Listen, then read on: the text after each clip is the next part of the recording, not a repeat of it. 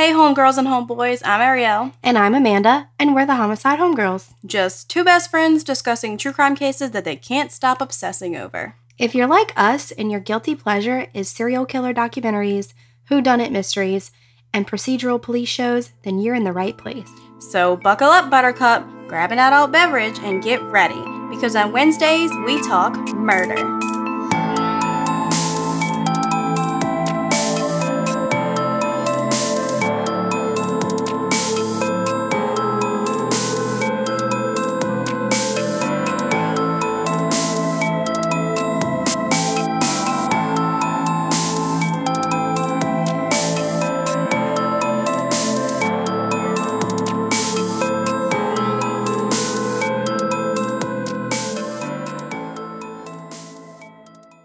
Hey. What it do? Okay, so let's discuss the elephant in the room. That's pretty rude of you. I can't stand you. So, we've been MIA for a while. Maybe some of you noticed. A lot of you noticed. Yeah. We got messages. But We after love you. Yeah. After we released our last episode on Ben Rennick, life got a little crazy for both of us. Full disclosure, personally, my mental health has not been the greatest for the past few months, so I called Amanda one night and through tears asked if we could put a pause on releasing episodes for a while because I just did not have the capacity to research and record with all like the noise going on in my head. And then I've just had like a few friendships end like suddenly.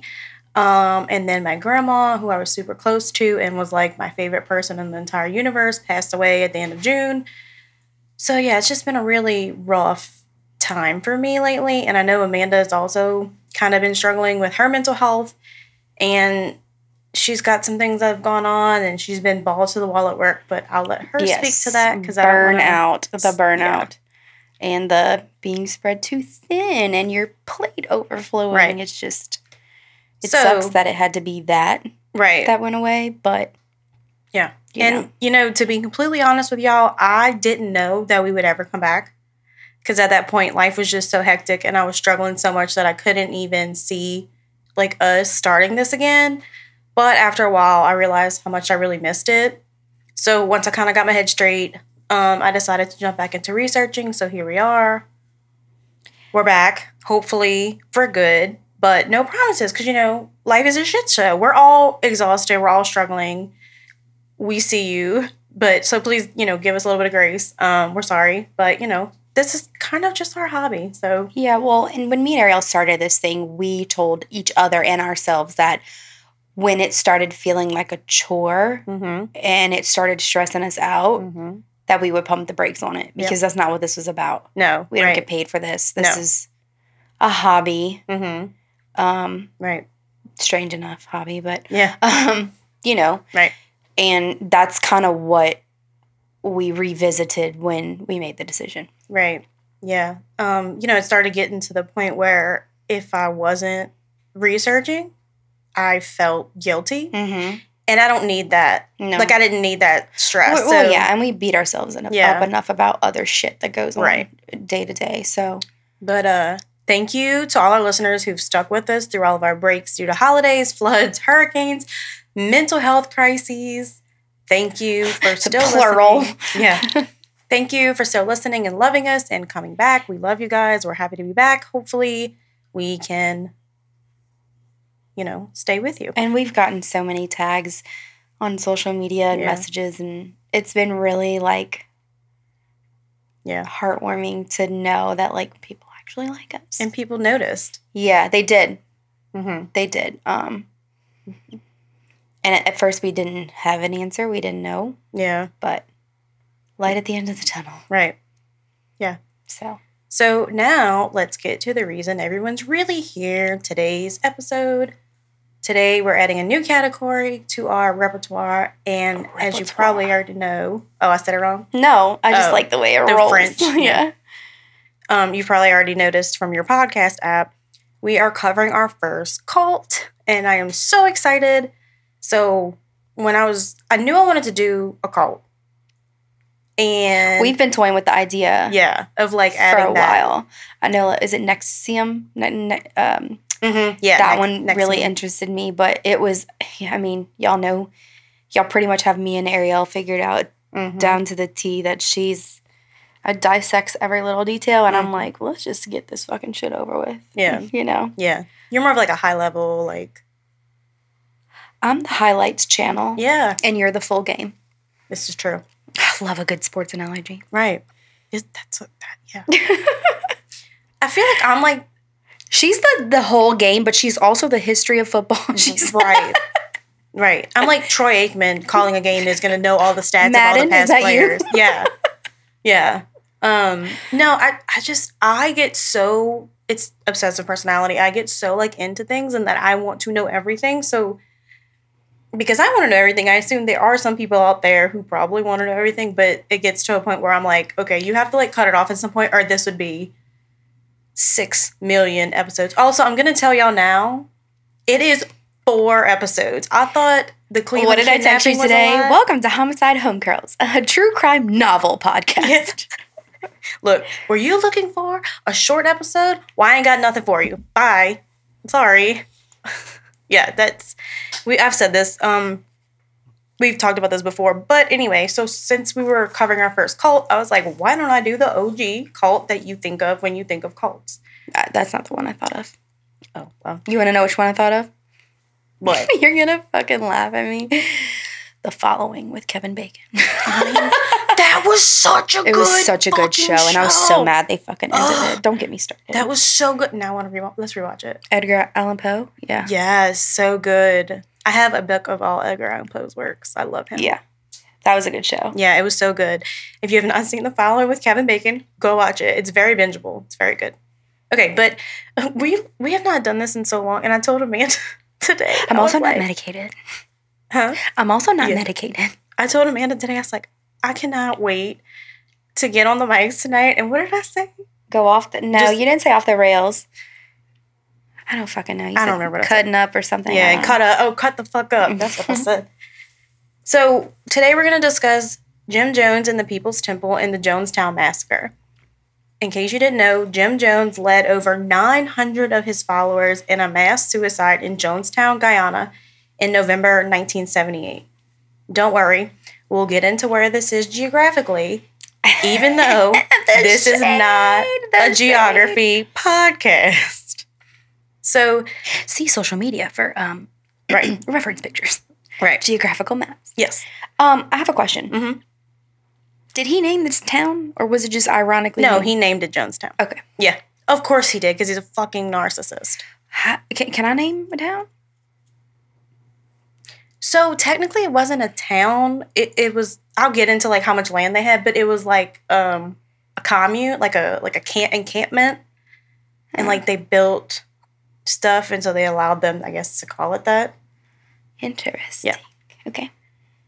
So this event is often referred to as the Jonestown Massacre versus the Jonestown Suicide, and we're going to, of course, talk about that later. But that's interesting. Yeah. There's a reason. So this cult existed from approximately 1955 until 1978, but I'm going to go through all of it. As you all well know by now. Is that 23 years? Is that 23 years? Mm-hmm. I probably snowballed. Like, it wasn't that bad in the beginning, right? It didn't necessarily start out as a cult, but I'm like walking you through, like, of course everything. Of course you are. Yeah. Because, brevity is not my strong suit. I dove really head first down the proverbial rabbit hole with this case. I read 3 books. I watched several documentaries and TV shows. I listened to a lot of the recordings because, spoiler alert, they recovered recordings from Jonestown. Like, it's on recording right before they all died. Like, yeah. Wow. So, there is, like, I combed through so many records online. I was very deep You into started it. this before the hiatus. I did. I feel like I've been working on this since February or March. Yeah. So, I told Amanda this earlier. One of my friends, Emma, shout out. I was talking to her about Jonestown because I just talk to people about it, whatever. And the other day she was like, I cannot wait for this episode to come on. I was like, yeah, because I've only been talking about it for 5 months. Desiree said the same thing too. Yeah. So, double shout out. Yeah. So I drove my husband Ryan insane because I would constantly have outbursts like, oh my God, or what the ever-loving fuck, or this cannot be real during my research. And he's sitting across the couch from me like, what? So I'm sure he's going to be glad to wash himself to be done. Of the Jonestown. Yeah, the other night I was like, hey, can I tell you something? He's like, is it about the podcast? Sir, Yeah. I'm going to need you to maintain your energy. Right. Doesn't he like hand out business cards and Yes, she share? does. Okay, so keep the Right. energy. Right. Yeah. So, this, like I said, this is going to be 4 parts. Brevity's not my strong suit. Oh, wait, I just said that. Oh. But I also feel like you cannot cover Jonestown in 1 episode. Like, you just can't. There's just so much out there. But I will say this, I am so fucking ready to stop eating, sleeping, and breathing Jim Jones. Like, he is a sick fucker, and I'm over it. One of our friends, Desiree, was like, I'm pretty sure I'm going to know the color of Jim Jones's underwear by the time you're done with this. If he wears any. Yeah. So, let's make like Alice and fall down this rabbit hole together, shall we? I'm not ready. So, James Warren Jones on May 13th, 1931. Time out.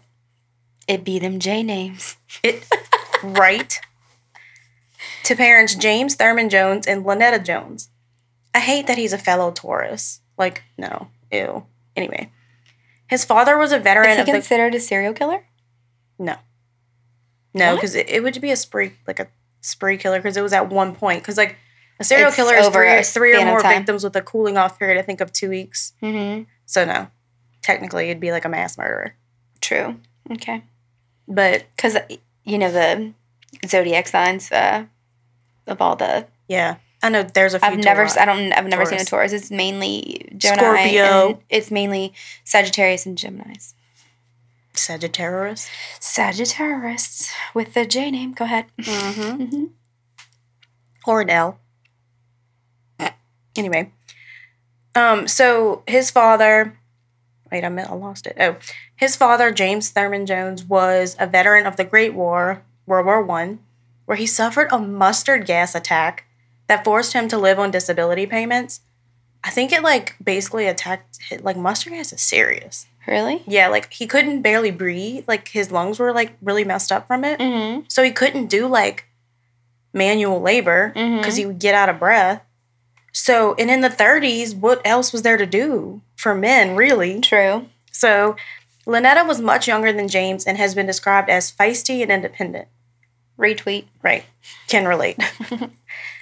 Hyper-independence. It's a trauma response. Yes, it is. It sure is. So, due to James's disability, Lynetta was forced to be the breadwinner. So, she took a job in a factory to support the family. Again, in the 30s? Her unheard working, of. Mm-hmm. But, I mean, she had to. And I think his family did help them, monetarily when they could. Mm-hmm. But Jim grew up in a small town... Jim grew up in a small Indiana town named Lynn. The family were known Baptists and Quakers, but Jim never found a place within any organized religions.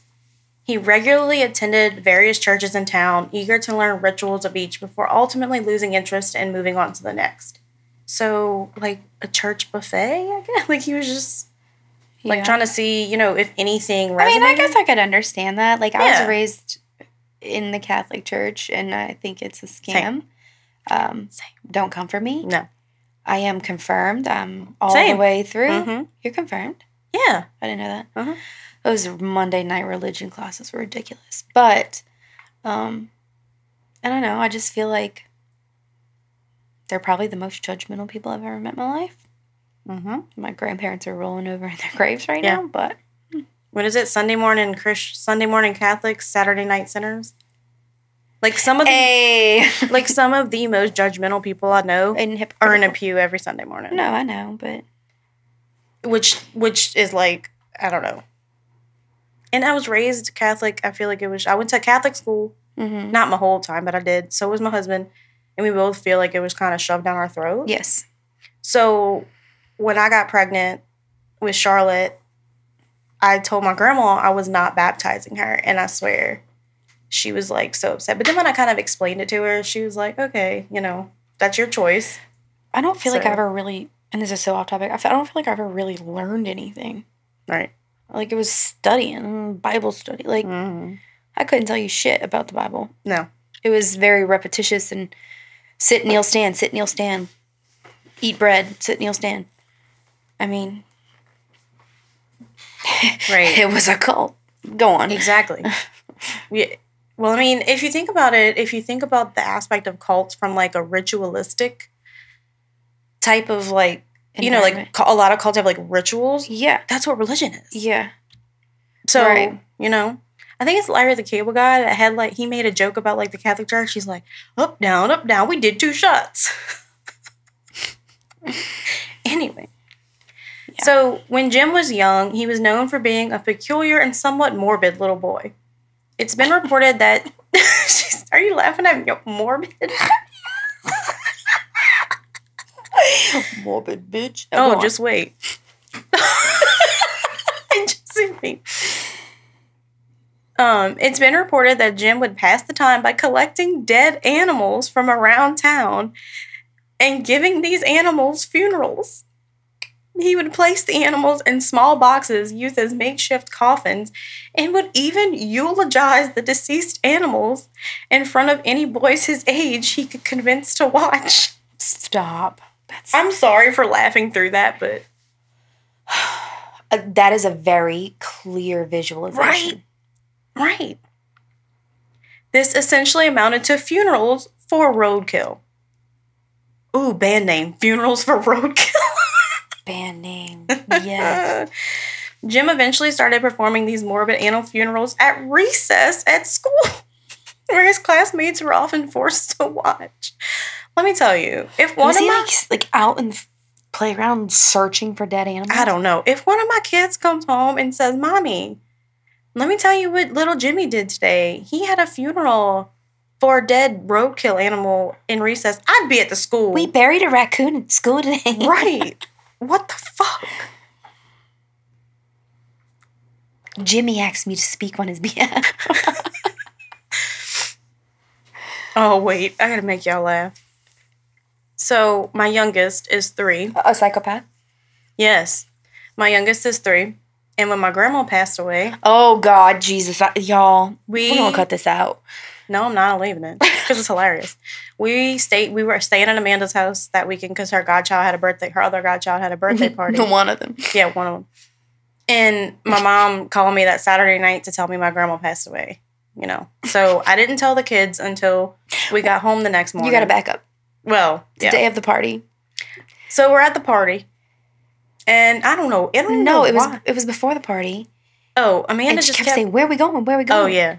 And Amanda kept telling her, we're going to hell if we don't pray. Something my dad told me coming up, And then, of course, like, Amanda's dad is egging it on at the party. Well, before that, she runs over to your 8-year-old. Sissy, we going to hell. Oh, yeah. Yeah. So I was like, oh, my God. And honestly, by the time... So the next day, the Sunday we come home, I waited till I got home so I could tell him with Ryan that, my grandma passed away because they were kind of close to her. And we went to my grandpa's house, like you do when somebody passes away. We walk in, and my youngest walks up to my aunt. My grandpa's one of his daughters, and the first thing she says is, Grandma went to hell.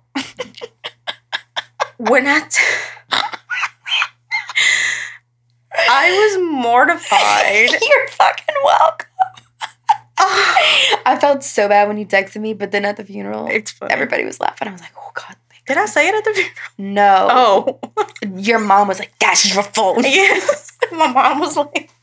It was funny, though. My grandpa laughed about it. But anyway, back to Jim Jones. Grandma went to hell. His odd personality... Not to mention, her grandma's a fucking saint. Yeah, she is. She really is. She is not in hell. There's no way. So... Jim's odd personality did not stop with the animal funerals. He developed a habit of offering explicit facts of life lectures to his younger cousins. At that time in Lent, Everyone knew about sex, but it was like a taboo subject and was definitely never brought up in everyday conversation. But as per usual, preteen Jim was never one to play by the rules or conform to what society expected of him. Instead, Jim would sit on his porch and discuss sexual intercourse ad nauseum with anyone who would listen. Looking back, this was probably a bit of foreshadowing. So he was like a porn narrator. Oh my God. Front porch porn narrator. I'm dead. Band name. Jesus. When he was 14, Jim formed a Lynn baseball team. Then he created a league with other local towns nearby. Like he organized this on his own at 14. Red flag. He went around to businesses and asked them to sponsor the teams so that they could buy equipment. He then went to various teen boys in the area and after convincing them to join the team, created a formal schedule. He was the manager of the Lynn team, the Reds. Although he didn't have a driver's license, he still drove his team to and from games in his family's Ford Model A. Jim kept stats from the games, but not just the scores. He kept like individual stats too. And the other boys loved being able to look back and see how they'd done. This was just an early example of how Jim used his charisma and smarts to manipulate people to do what he wanted. And like his gift, I guess, for like organizing people, like organizing things and like making things happen. Being a leader. Yeah. Yeah. You know what? You know what? Sports leader, cult leaders. Right. All the same. In high school, Jim was somewhat of an outcast. The only reason anyone paid any attention to Jim was for his penchant for conversation. His favorite two topics? Religion and sex. Of course. Between Jim's junior and senior year of high school, he and his mother, Lynetta, left Lynn to move to nearby Richmond, leaving old Jim behind. They just left the dad. Bye. Following his wife and son's departure from Lynn, old Jim's already fragile health began deteriorating more rapidly. James Thurman Jones died at the age of 63 from respiratory disease in May 1951. Probably relative to the mustard gas. Although he was 63, he looked closer to 90. And like they said, all he did was drink. Like, right. Especially after Jim and his mom left. Lynn residents did not recall seeing Lynetta or Jim at the funeral. However, Lynetta made sure to file a widow's claim for old Jim's army pension. What the fuck? Can't blame her. Just kidding. No, I'm not. Without help from old Jim's family since abandoning him and Lynn, Lynetta struggled to make ends meet as an assembly line worker at Perfect Circle, the piston rings manufacturer in Richmond. So Jim got a night job as a hospital orderly at Reed Memorial Hospital and graduated high school a year early at age 17. Jim Jones gained much more while working at the hospital than just medical knowledge. I bet. Morbid bitch. In late 1948, Marceline Baldwin was a senior nursing student at Reed. Marceline was busy preparing a corpse to be taken to the morgue when she requested... Nope. She requested the hospital send an orderly to help her. As fate would have it, the orderly was none other than 17-year-old Jim Jones. Marceline had heard about Jim's reputation for his high spirits, but while he helped Marceline prepare the corpse, he was respectful and solemn. Marceline was touched when Jim even took time out to comfort the patient's devastated family. After that, it seemed that Jim was always around on Marceline's breaks. Eventually, the pair started talking and took a liking to each other, and rather quickly. Jim wasted no time and started discussing marriage only months after meeting Marceline. The couple made it official and got married in Richmond on June 12, 1949, and it actually ended up being a double wedding because Marceline's sister got married that day as well. Which, like, I know people do that, but, like, no, that is my day. Like, I would want, like, to... I ain't sharing that with you.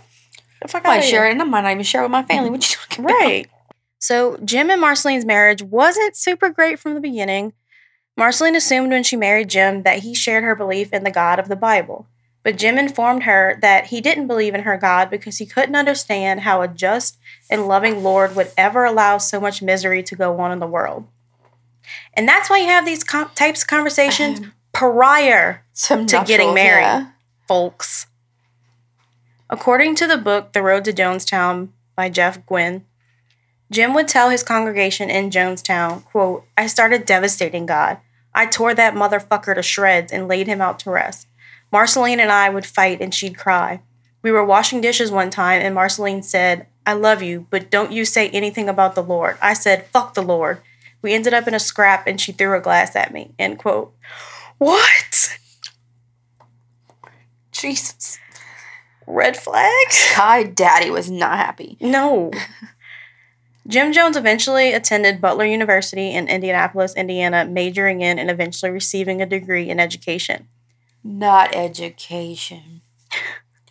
But despite his college degree, Jim felt drawn to something bigger, something more. He desperately wanted to make a difference. The look you just gave me. What? I'm just... Oh, just wait. I know. By 19... charismatic. That's Yeah. a fucking disgusting word. By 1952, Jim started attending meetings in Indianapolis regarding the positives of socialism.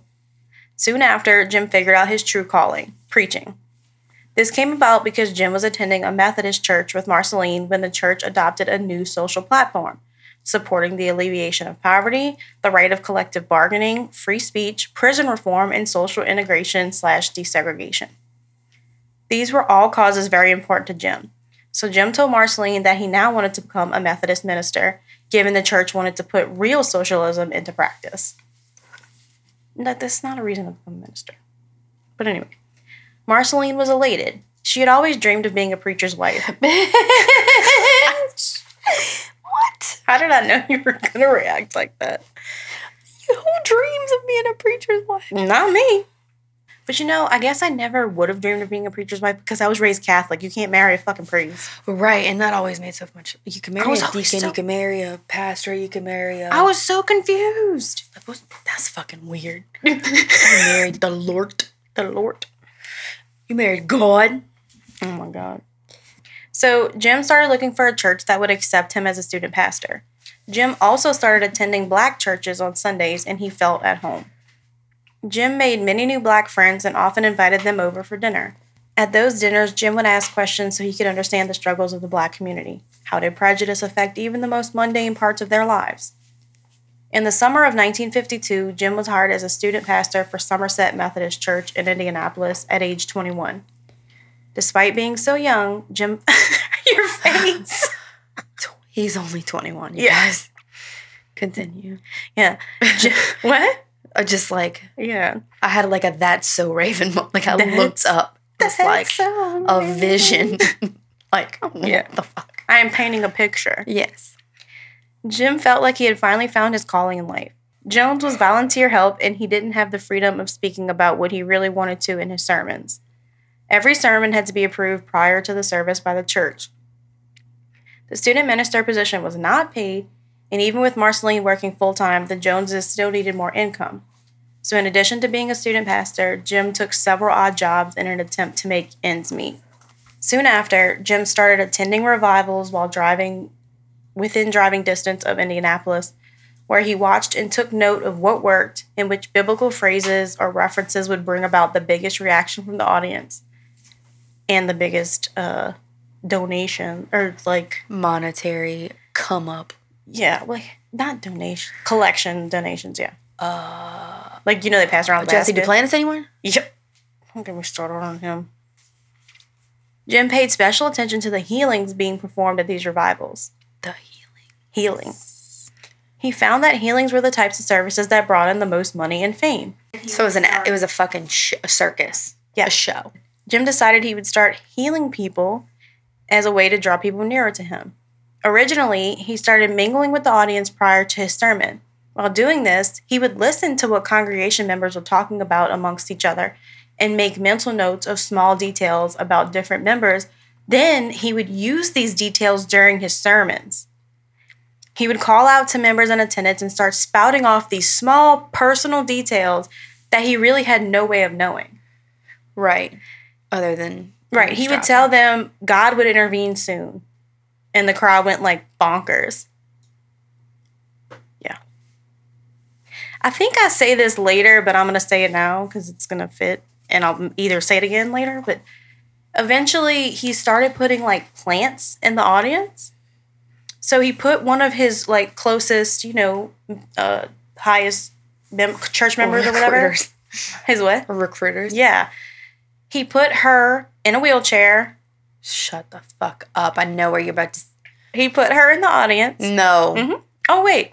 And then he, in the middle of his thing, he goes and he lays his hands on her. Shut the fuck up. Uh-huh. And he says, God commands you. God healed you. God wants you to stand up. And by the end of it, she stood up and then she was like running up and down the aisle. Gypsy Blanchard. Right? Yeah. Mm-hmm. But people believed That's it. fucking disgusting. Yeah. Yeah, just taking advantage of these people, And honestly... Well, I mean, they're fucking gullible, right? Yeah, but... I mean, I feel like everybody's looking for something, So... Right. Hope. And the sad part was... once he, actually had his own church, which we haven't gotten there yet, but... So I'm kind of skipping around, but... Once he had his own church, 80 to 90% of his congregation was Black.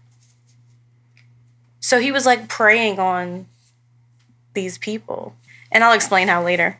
So yeah, like I said, he moved on to healings after, the just saying stuff that they wouldn't know. And then eventually he would have his I guess he called him his lieutenants or whatever, mingle with little index cards, and they would write down stuff that they learned about the people while they were mingling, mm-hmm. and give it to him so that he could call it out. He was studying them. Yeah. You could study me, you will never graduate. But healings is where he really gathered a following, but he was still working as a student pastor at Somerset while performing these revivals. Eventually, Jim Jones left Somerset Methodist to start his own church, which was his ultimate goal. In 1955, Jim created the People's Temple in Indianapolis. The temple joined the Disciples of Christ in 1960, and Jim was officially ordained as a pastor in February of 1964. According to the book Raven, written by Tim Reederman, which Tim Reederman was one of the people that was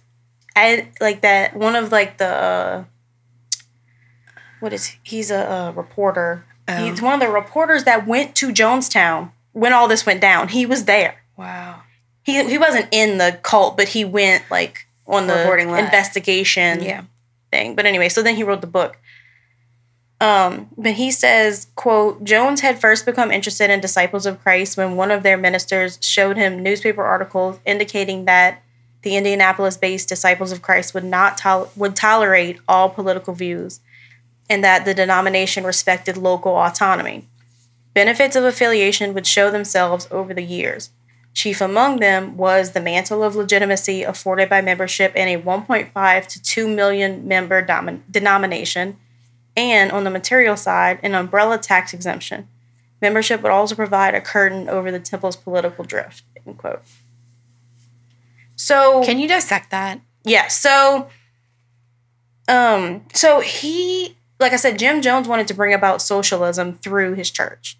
So he liked the Disciples of Christ because they said they would tolerate all political views. Because typically, socialism was frowned upon, especially back then. Mm-hmm. So, he saw a newspaper article and was like, oh, they will be, accepting of all political views. And when it says that,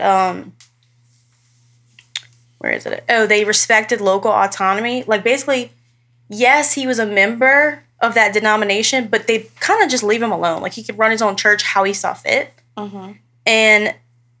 But it made him kind of seem legit because that denomination. So it's just like a Catholic. So I guess the Disciples of Christ is just a type of religion, kind of like Catholic, Methodist, Baptist, the Seventh-day Adventists, or the Latter-day Saints, right?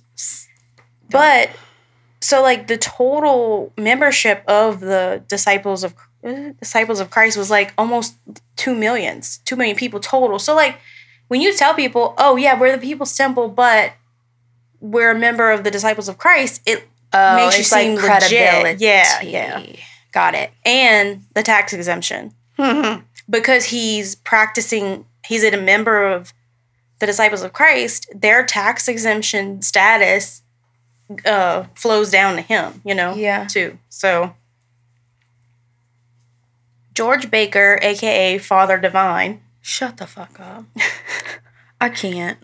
He was a charismatic black preacher who founded the Universal Peace Mission movement in the 1920s.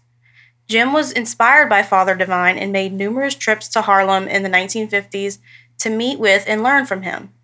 Father Divine's congregation was multiracial and bordered on socialist. Congregation members worked for low wages and, in some cases, no wages, and pooled what money they did make to benefit the quote-unquote common good of the church. Father Divine claimed that he was God and often demonstrated supernatural powers such as healing. Jim took a lot of his playbook, for lack of a better word, from Father Divine, who here is shocked. Yet another white man stealing a black man's idea and passing it off as his own. Like, cool. Typical. Yeah. Like, so he went there just to see, like, how things worked, because that's kind of what he wanted to do with his church. Anyway, one of Jim's biggest issues with churches was that they were mostly segregated, much like damn near everything else in the 50s and 60s. Right.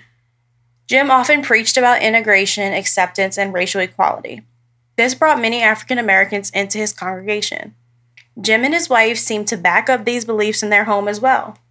The Joneses adopted their daughter Agnes, who was part Native American, in 1954. They then adopted 2 Korean children, Lou and Stephanie, in 1959. Unfortunately, tragedy would strike the Jones family not long after the adoption of Lou and Stephanie. In May 1959, there was a church group outing to the Cincinnati Zoo. A caravan of cars, including church members, set off for the zoo, with Jones leading with his children, despite it being a rainy weekend. Marceline didn't accompany her family because she was in her final weeks of pregnancy with Stephen, who was their first and only biological child. Really? Mm-hmm. Pregnancy was really hard on her, and she didn't really even want to get pregnant, but after Stephen, she didn't have any more. Okay. After enjoying a day at the zoo, Stephanie rode home with another church member. Sadly, the car Stephanie was in was hit head-on by a drunk driver, and Stephanie was killed on impact. The Joneses' devastation was compounded when preparing to bury their daughter. Because Stephanie was Korean, no Indianapolis cemetery would allow her to be buried next to whites. On top of that, only a black mortician agreed to prepare Stephanie for burial. What the fuck? I hate people. 3 weeks after burying their adopted daughter, Marceline gave birth to the Joneses' first and only biological child, Stephen Gandhi Jones. After the little girl. They used an A-N spelling instead of E-N, like Stephanie. Stephanie, yeah. Mm-hmm. Marceline claimed... Gandhi, bitch. Shut the Yeah. Marceline claimed that she had a dream about Stephanie on the rainy night of the incident. She dreamed that Stephanie was on the porch asking, "Mommy, let me in." So Marceline got out of bed, brought her inside, and asked, "Where's your father?" Stephanie only replied, "Obok needs a mommy and daddy." Marceline didn't understand, so she just put Stephanie to bed, then went back to bed herself. When Jim returned home after identifying his daughter's body at the morgue following the crash to break the news to Marceline, she didn't believe him. Because she told him, no, she's asleep in her room. Because I let her in. Yeah, and they rushed in there, and of course, her bed was empty. Marceline told Jim about her dream or her vision. Following Stephanie's funeral, the Joneses contacted the adoption agency they had used out of California when they originally adopted Lou and Stephanie, and were informed that Stephanie actually had a 6-year-old sister named Oboki. What the fuck? Who was still in a Korean orphanage. Wow. So the Joneses saw Marceline's vision as a sign and adopted the girl, and then they renamed her Suzanne. So they had Lou... late Stephanie. Stephanie that passed away. Stephen, and then Suzanne. And then in 1961, the Joneses became the first white couple in Indianapolis to adopt a black child, a son they named James Warren Jones Jr., a.k.a. Jim Jr. Later that same year... the other one was Thurman, James Thurman. Yeah, the dad. Okay. Later that same year, the Joneses also adopted Timothy Glenn Tupper, a white child of a People's Temple member. A Jonestown scholar named Mary Maga told ABC News, quote, "They call themselves the Rainbow Family because they wished both in their church leadership life and in their personal life to show that all people are equal before God," end quote. So while that all seems fine and dandy, yeah, Jim always preached about racial equality and, he adopted children of color, but he was still low-key kind of racist. Like, all of his inner circle were white men. I'm not even surprised. Jim Jr. was quoted on Truth and Lies, Jonestown, Paradise Lost, that anytime his dad would introduce him, it would always be like, quote, "Oh, this is my black son," end quote, or "This is my adopted son," instead of, "This is just my son." He made a big He wanted credit. Right. Like, he made a big emphasis on, like, "Oh, this is my black son." Mm-hmm. I don't like that. So, like, that makes it seem like he was using the integration or / like, all people are equal. It was a facade. To gain followers and build his cult. Jim has been quoted as saying, quote, "Integration is a more personal thing with me now. It's a question of my son's future," end quote. That's really cringe to me. Like, you should care about integration regardless of whether it personally affects you or not. Mm-hmm. Like, I don't know. I just feel like that's weird. Like, and then I didn't include it in here because I didn't even want to repeat it, but now I'm going to say it. He said that he was preaching, and I've listened to it because he would, like, record all of his sermons, and he said that his son, Jim Jones his Jr., black son, yeah, came home one day and said that a kid at school called him an N-word, and he asked, his dad what that meant, and I'm paraphrasing here, but Jim Jones said something about, "We're all N-words," and, like, trying to, like, take control of it. And he's like, "And anybody that doesn't say, they're an N-word," I'm like, What the fuck? I don't, yeah. And he's saying this, like, in church. I don't know. Although Jim was problematic, he did do some good in society. He was the head of the Indianapolis Human Relations Commission and firsthand assisted in desegregating movie theaters, restaurants, the telephone company, hospitals, and the city police department. The fact that all those things were segregated is insane to me.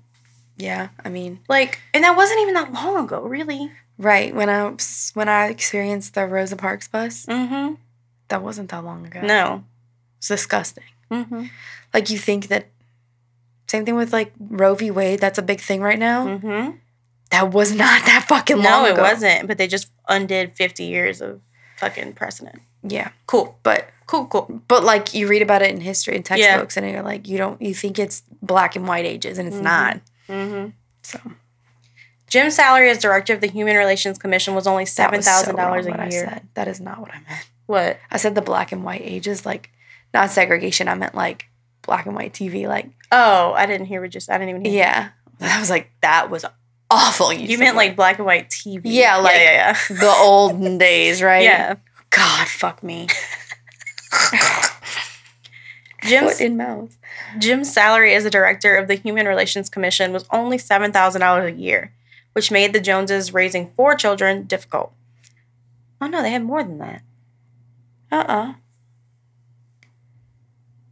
Lou. They had 3. Lou, Suzanne, Jimmy, Stephen, and Tim.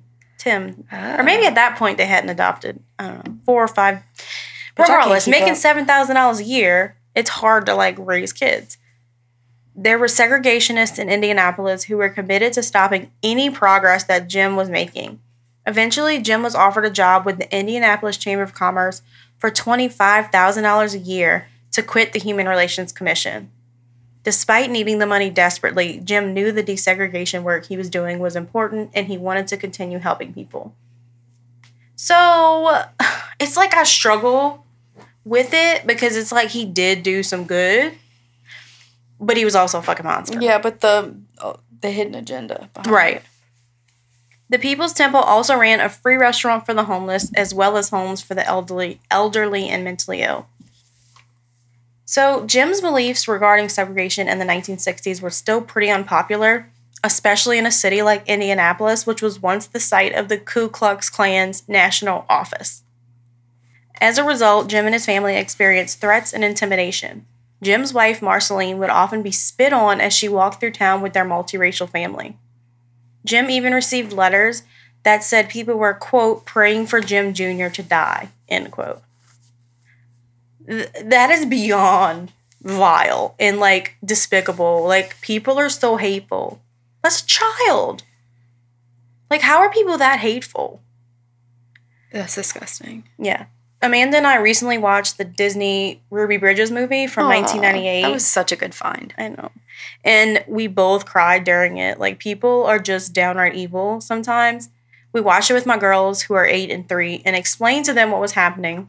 And they both were upset that people were treating Ruby poorly just because she had a different color skin. And that's proof that racism is taught. Like, period. What are you laughing at? That night, your 3-year-old was, Sissy, don't be mean to people. Yeah. Like, she's not, baby. Right. Like, she was like... Because we paused the movie and I was, like, explaining to them. Right. And I was getting upset. That was such a good... Yeah. Like, I'm pissed that I just found it was a 1998 film. Right. But yeah, Liv's like, yeah, Sissy, you don't be mean to people. You don't do... I'm like, I'm not saying Charlotte's doing that, baby. But, like, if my 8... She's such a little brat. I know. But, like, if my 8 and 3-year-old daughters can understand that we're all the same regardless of our skin color, like, grown-ass adults should be able to do the same. Well, yeah. And when I say we're all this... I know we're, like, different, but, like, we need to appreciate, like, each other's differences. Well, yeah. We're not going to... The whole, I don't see color, that's ignorant. Problematic. Yeah. But I digress. Jim Jones seemed to mean well. His main goal was to integrate society, all races together. That's kind of his mantra. Jim started in Indianapolis by targeting small mom-and-pop type restaurants. This is going to piss you off. These restaurants didn't always blatantly turn black would-be patrons away for the color of their skin. Instead, when black people would request a table, they'd often be told that reservations were required even if half of the restaurant had empty tables. Wow. When they asked to make a reservation, they were often told, oh, all of our tables are booked already. That's disgusting. So Jim set out to right this wrong in society. Jim and Marceline started bringing black friends to restaurants where they had eaten before by themselves without any issues. Mm-hmm. As expected, the Joneses and their guests were informed that reservations were required, to which the Joneses typically replied, that was never the case before. And if there wasn't an available table, they'd be happy to wait to be seated.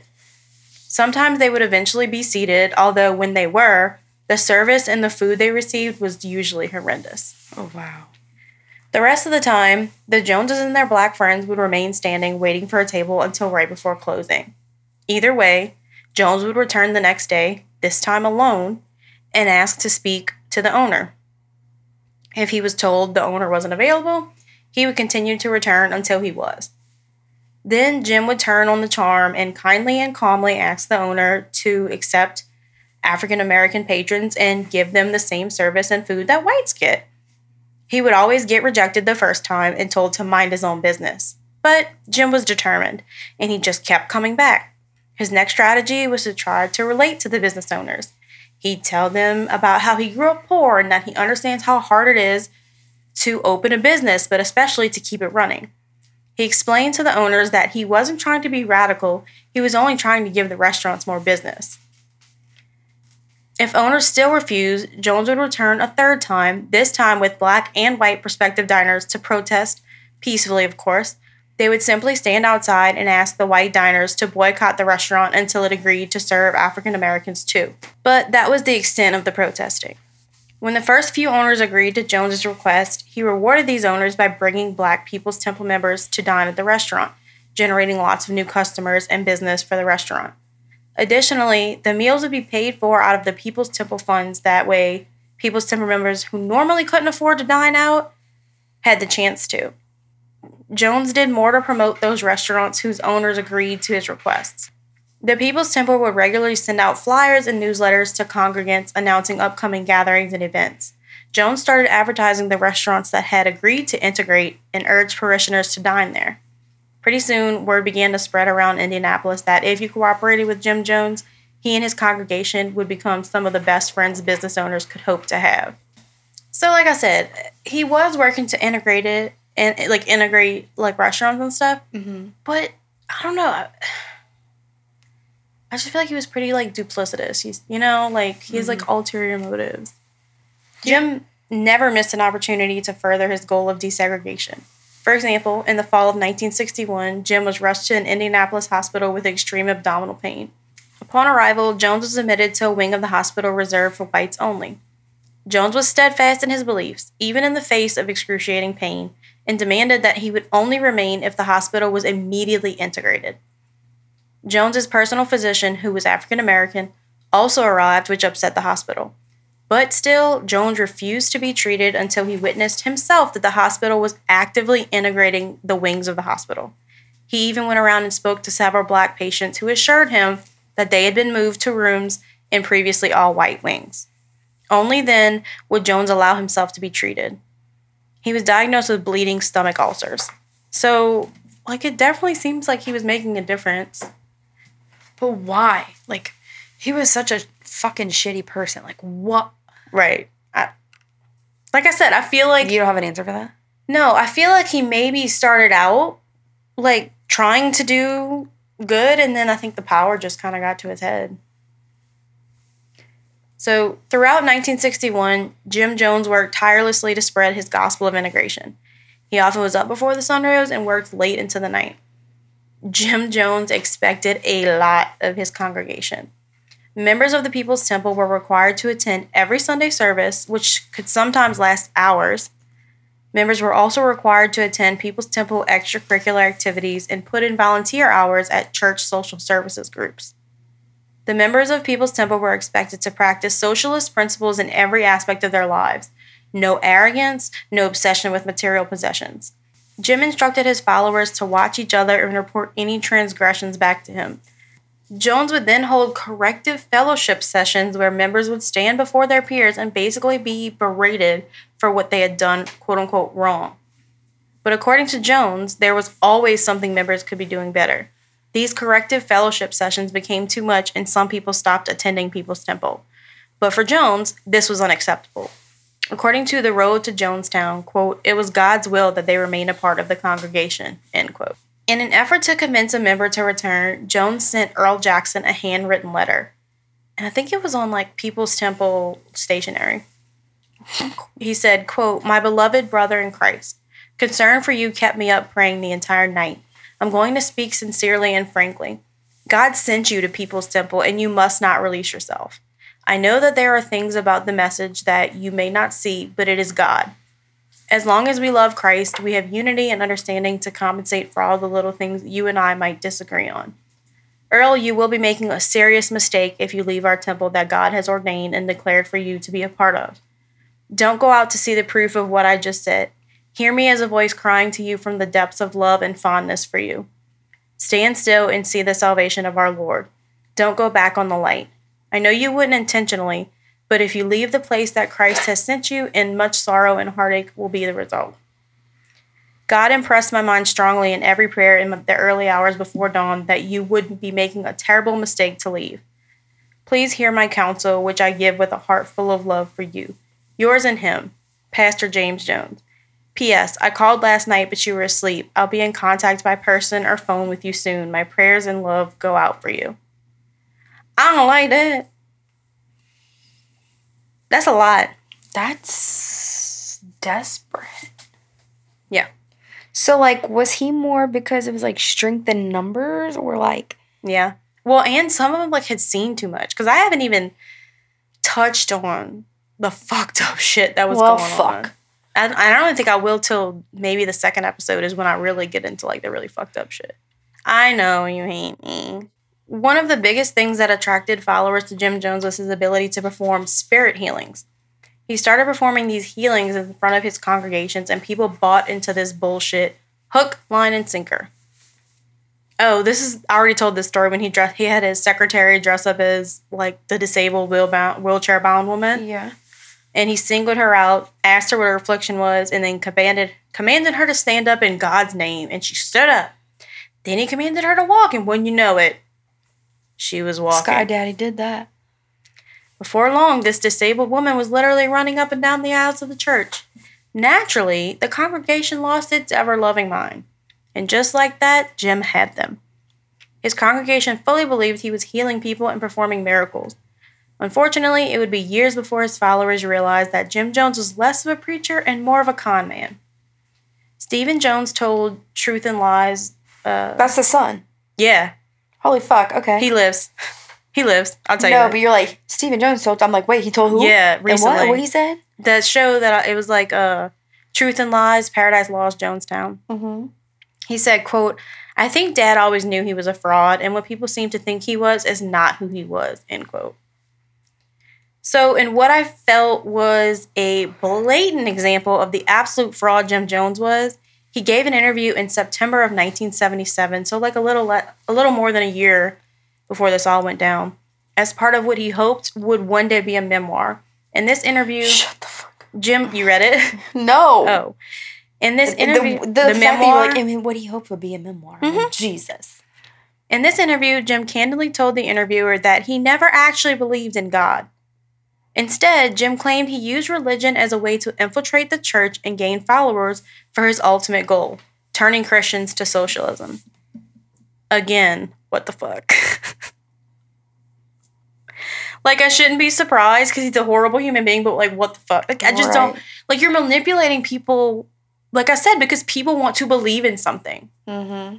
I don't know. Jim Jones originally created the People's Temple in the 50s and 60s as a vehicle for social change. Jim firmly believed that all races should be equal. This was during a time before the Civil Rights Act when white people and black people often weren't intermingled. Oftentimes, it was illegal for whites and blacks to commingle. Jim faced harsh backlash for this belief. Jim and his followers had their homes regularly vandalized and their lives threatened due to Jim's stance on integration. This constant harassment, coupled with the threat of nuclear war, would eventually lead Jones to move People's Temple out of Indiana. This is where it gets crazy. Towards the end of October 1961, Jones began claiming to People's Temple associate pastors that he had a terrible prophetic vision that America would soon be under nuclear attack, and Indianapolis and everyone living there would be completely annihilated. According to the book, The Road to Jonestown, Jim Jones elaborated on this vision and told his followers, quote, "The attack, presumably by the Soviets, would target several major American cities, including Chicago. Indianapolis would be leveled by fallout from the Chicago blast. It would come on the 16th of some month, which Jones believed, but could not be certain, was September. He also didn't know what year, but the time would be 3:09, either a.m. or p.m. The vision hadn't specified," end quote. That's a quote from the book. What?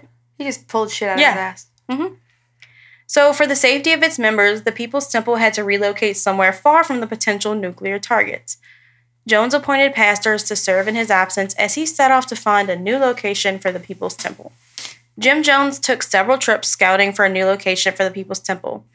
He traveled to British Guiana on the coast of South America. Quick note, that would eventually become Guyana in 1966. Then he traveled to Hawaii, but neither of these locations panned out at the time. So Jim returned to Indianapolis with his family for a short time before taking his wife and kids and moving to Brazil to scout the country as a possible location for the People's Temple. Originally, the Joneses settled in Belo Horizonte, but Jim Jones found it difficult to recruit any members to his church because he didn't speak Portuguese and had no following here like he did back in Indianapolis. In early 1963, the Joneses moved to Rio de Janeiro, where Jim was hired to teach English at a local American school. Jim and Marceline spent the time Jim wasn't teaching volunteering in Rio's orphanages and ministering to the city's poor. Jim tried to raise money for the orphanages without much success, likely due to not having any influence in Brazil. Buckle up. Don't read ahead. But I won't. I usually don't. Yeah.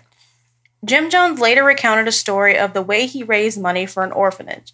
According to Jones, the wife of a prominent diplomat in Rio took notice of Jones and became attracted to him. As Jones tells it, the diplomat's wife offered to donate $5,000 to the orphanage if Jones would have sex with her. Such a stupid. Jones claimed this was not the first time he had been propositioned this way, but he had always declined. But this time was different. He would be doing it in order to feed and clothe poor orphans. Shut the fuck up. Jones approached Marceline and asked her permission to sleep with this woman. She agreed that he should. Jones told his congregation, quote, because he was an exceptional lover, the diplomat's wife enjoyed considerable physical ecstasy, end quote. Don't we fucking all? I hate this man. The diplomat's wife held up her end of the bargain and donated the money to the orphanage. According to The Road to Jonestown, the lesson for Jones's followers was that an honorable end justified whatever morally questionable means were necessary to achieve it.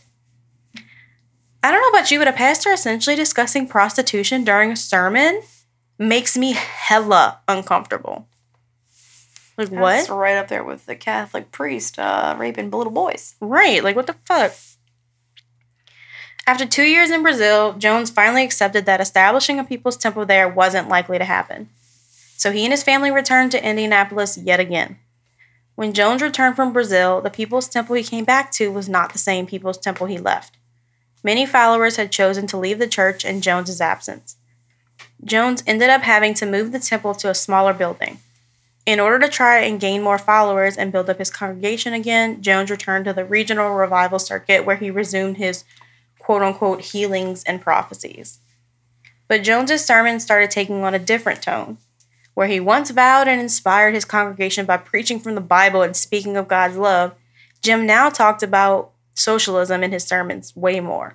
But he made sure not to specifically call it socialism. Mm-hmm. He took it a step further and began slandering the Bible in his sermons.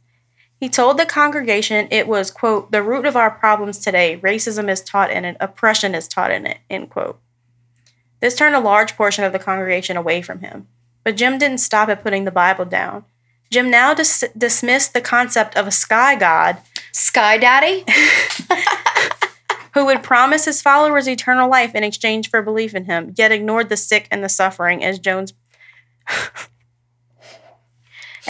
preached. The real Christ or God had the ability to choose a host body, becoming an earth god who could bestow immediate blessings on the living.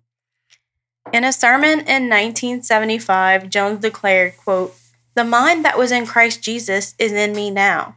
As a man thinketh in his heart, so is he. If you think you see a man I am. But if you think you see God, God is here. No. What matters is, who do you say I am?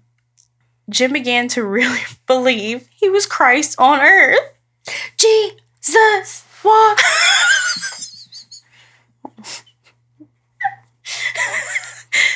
I'm going to hell.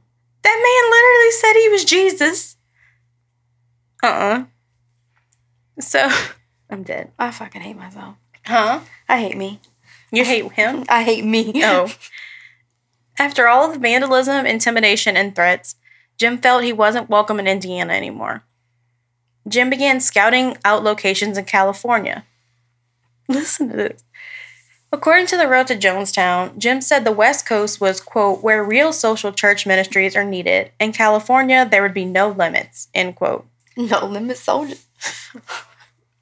Allegedly, Jim chose Redwood Valley, California because it was listed by the January 1962 Esquire magazine as one of the 9 places you want to be in the event of a nuclear holocaust. You know, I'm not even mad at it. You know why? Because I am a sucker for those fucking articles. Those lists? Yes. Like, I know that seems really random, but one of the things you have to understand about Jim is that in addition to being an advocate for segregation and treating everyone equally and wanting to bring about socialism, he was also somewhat obsessed with the apocalypse, like the nuclear war. And, wow. Well, I mean, a lot of people were in the 60s.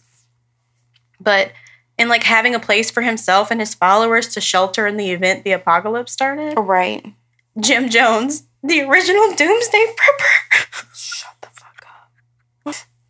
On one of many scouting trips Jones made to California, He and two of his associate pastors overheard a conversation between some men and women at a nearby table in the restaurant of Ukiah's Palace Hotel,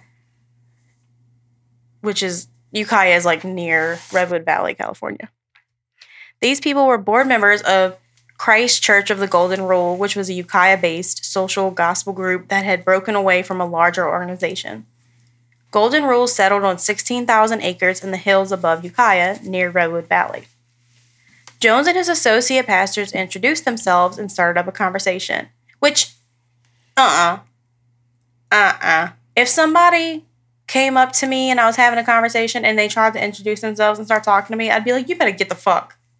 Get away from me. Don't talk to me. Don't look at me. Don't think about me. Just go away. It's my face. It's your face says everything. Right. Like, I genuinely need Botox. Yesterday I was screening resumes. I was reading like this and I was like, I gotta stop making that face. Like not squinting because I can't see, but squinting because I'm like, what the fuck did this person put on their resume? Right. And I'm like, dude, you're a fucking housekeeper. You're not a welder. I swear to you, bitch, I make that face all day and I'm like, I've got to get Botox. So yeah. Somebody walks up to me and says that shit, I will probably bite my tongue very well. Nobody will ever walk up to you. Why? Because of your face. Oh, no, yeah. They will. Oh, God, they fucking will. Yeah, Thomas. Let me tell you what. I wore jean shorts to the store the other day to go grocery shopping. Never again. Why? People just fucking, hey, how you doing? Sir, I'm picking up frozen vegetables. What the fuck do you mean how am I doing? You know what? Just don't talk to me. An invisibility cloak. Yes. Bruh. Like, don't look at my booty. Bruh. Imagine if that was like a real thing. And you'd never find me. What? And but you would just... Me and Luna be up in that bitch. But you would just see the buggy moving and putting shit in the buggy. Oh, God. That's funny. Anyway, back to this. Eventually, the Golden Rule Board invited the men to come and visit their community. After some discussion and compromise, the Golden Rule Board decided that if Jones brought his congregation out to Ukiah, they would be allowed to worship on the Golden Rule settlement as their own separate faith-based group. If temple members eventually proved they were compatible with the Golden Rule members, they may consider a merger. So it was set. Jones would move the People's Temple to California. Jones just had to convince enough of his members to make the move with him. Jones promised followers that their lives would be so much better in California. He promised a community where everyone worked together to achieve the kind of equality that would inspire the rest of the world.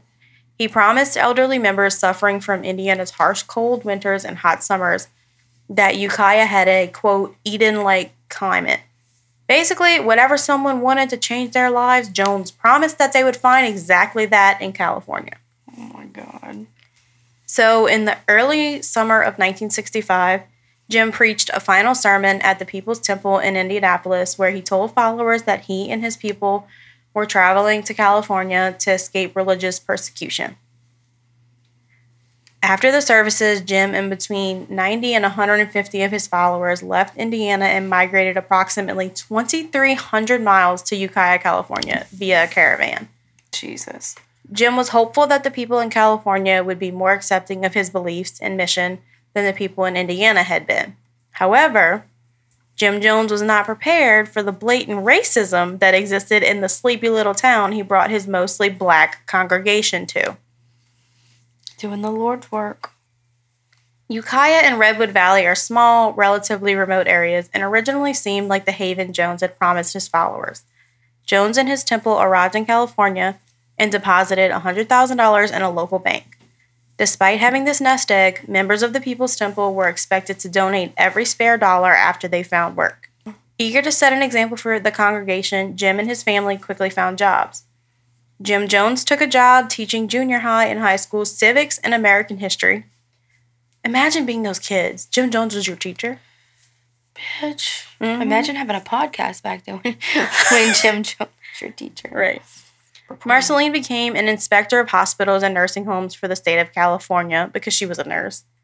And Jim's mother, Lynetta, took a job with the Red Cross. In July 1965, Jones filed articles of incorporation on behalf of People's Temple of the Disciples of Christ in California. A few months later, the People's Temple was recognized as a nonprofit by California's Franchise Tax Board, which granted them the coveted tax-exempt status. Ukiah and its surrounding communities were made up of around 15,000 people, mostly working-class whites, who moved far away from urban areas intentionally. Racism was alive and well in Ukiah. No one in town wanted to live next to black people. Jim Jones rented houses around Ukiah and placed his followers in them, both white and black. This angered the racist members of Ukiah, who were used to only having white people in the community. According to The Road to Jonestown, quote, Temple children were ignored by classmates. No one invited them home to play or to birthday or teen dance parties. Their parents were served in local shops and cafes with stony, minimal courtesy, end quote. Temple members soon nicknamed their new home Redneck Valley. Now, while that name is hysterical, the fact that racist people live there is, like, not great. Mm-hmm. As is the fact that we're still dealing with racism 57 fucking years later. Like, what? So, this is where I'm going to leave you for part 1. In part 2, we'll pick up with Jim Jones's big push to recruit more members into his quote-unquote church in California. So, what do you think so far? That's a lot of fucking information. Like, and still, I know it's not the tip of the iceberg. Yeah, oh no, yeah. This was like a background. Like, he hasn't even started acting, like, he's low-key a scumbag. Yeah. But he's not a blatant scumbag yet. Right. Like, he hasn't started, like, the horrific shit yet. Yeah. Is it an episode? I think the next episode is when I'll start talking about, like, some of the fucked up shit. Yeah. Wow. So, yeah. Also, I know we release episodes every 2 weeks, but I don't want you guys to have to wait. So, I'm going to release, since it's going to be 4 parts, y'all will get one every Wednesday in August. And I know that you're going to obsessively stalk the number of downloads because ideally they should all be the same number. But remember the other? Right. I never understood that. Sometimes, like, if we do multiple parters. Yeah. Sorry. They never match up. Yeah, like, or the part 2 will has have more than yeah. part 1. That makes no sense to me, but whatever. So, yeah, every Wednesday in August, you'll get an episode. But yeah. Yep. So that's part 1 of 4. Jim Jones and the People's Temple cult. As usual, thanks for listening. If you loved today's episode, which I know you did, please rate and review us. Yep. If you're happy we're back, rate and review us. Yeah. Send us your suggestions. Love. Yeah, send us your suggestions. Keep reading a few of the nice reviews if we get them. Mm-hmm. And we haven't got one in a while. No, because we haven't recorded in a while. But also, leave us a bad review. I don't give a fuck. I really don't give a fuck. And I'll fucking make fun of you. Yeah. It's hilarious because you think I give a fuck. Mm-hmm. Anyways, right, follow us on Instagram, Homegirls Pod. I'm sorry, Homicide Homegirls. Facebook, you know. Y'all know where. Just yeah. Google Ariel us. fucked our Facebook page up, so we got to figure that out. Oh, yeah. And Twitter at Homegirls Pod. If you want to suggest an episode, you know where the fuck to find us. Yep. Or email us. Send us a fucking carrier pigeon. You know the deal. Yeah. So all right. Until next time. See y'all in part 2. Bye.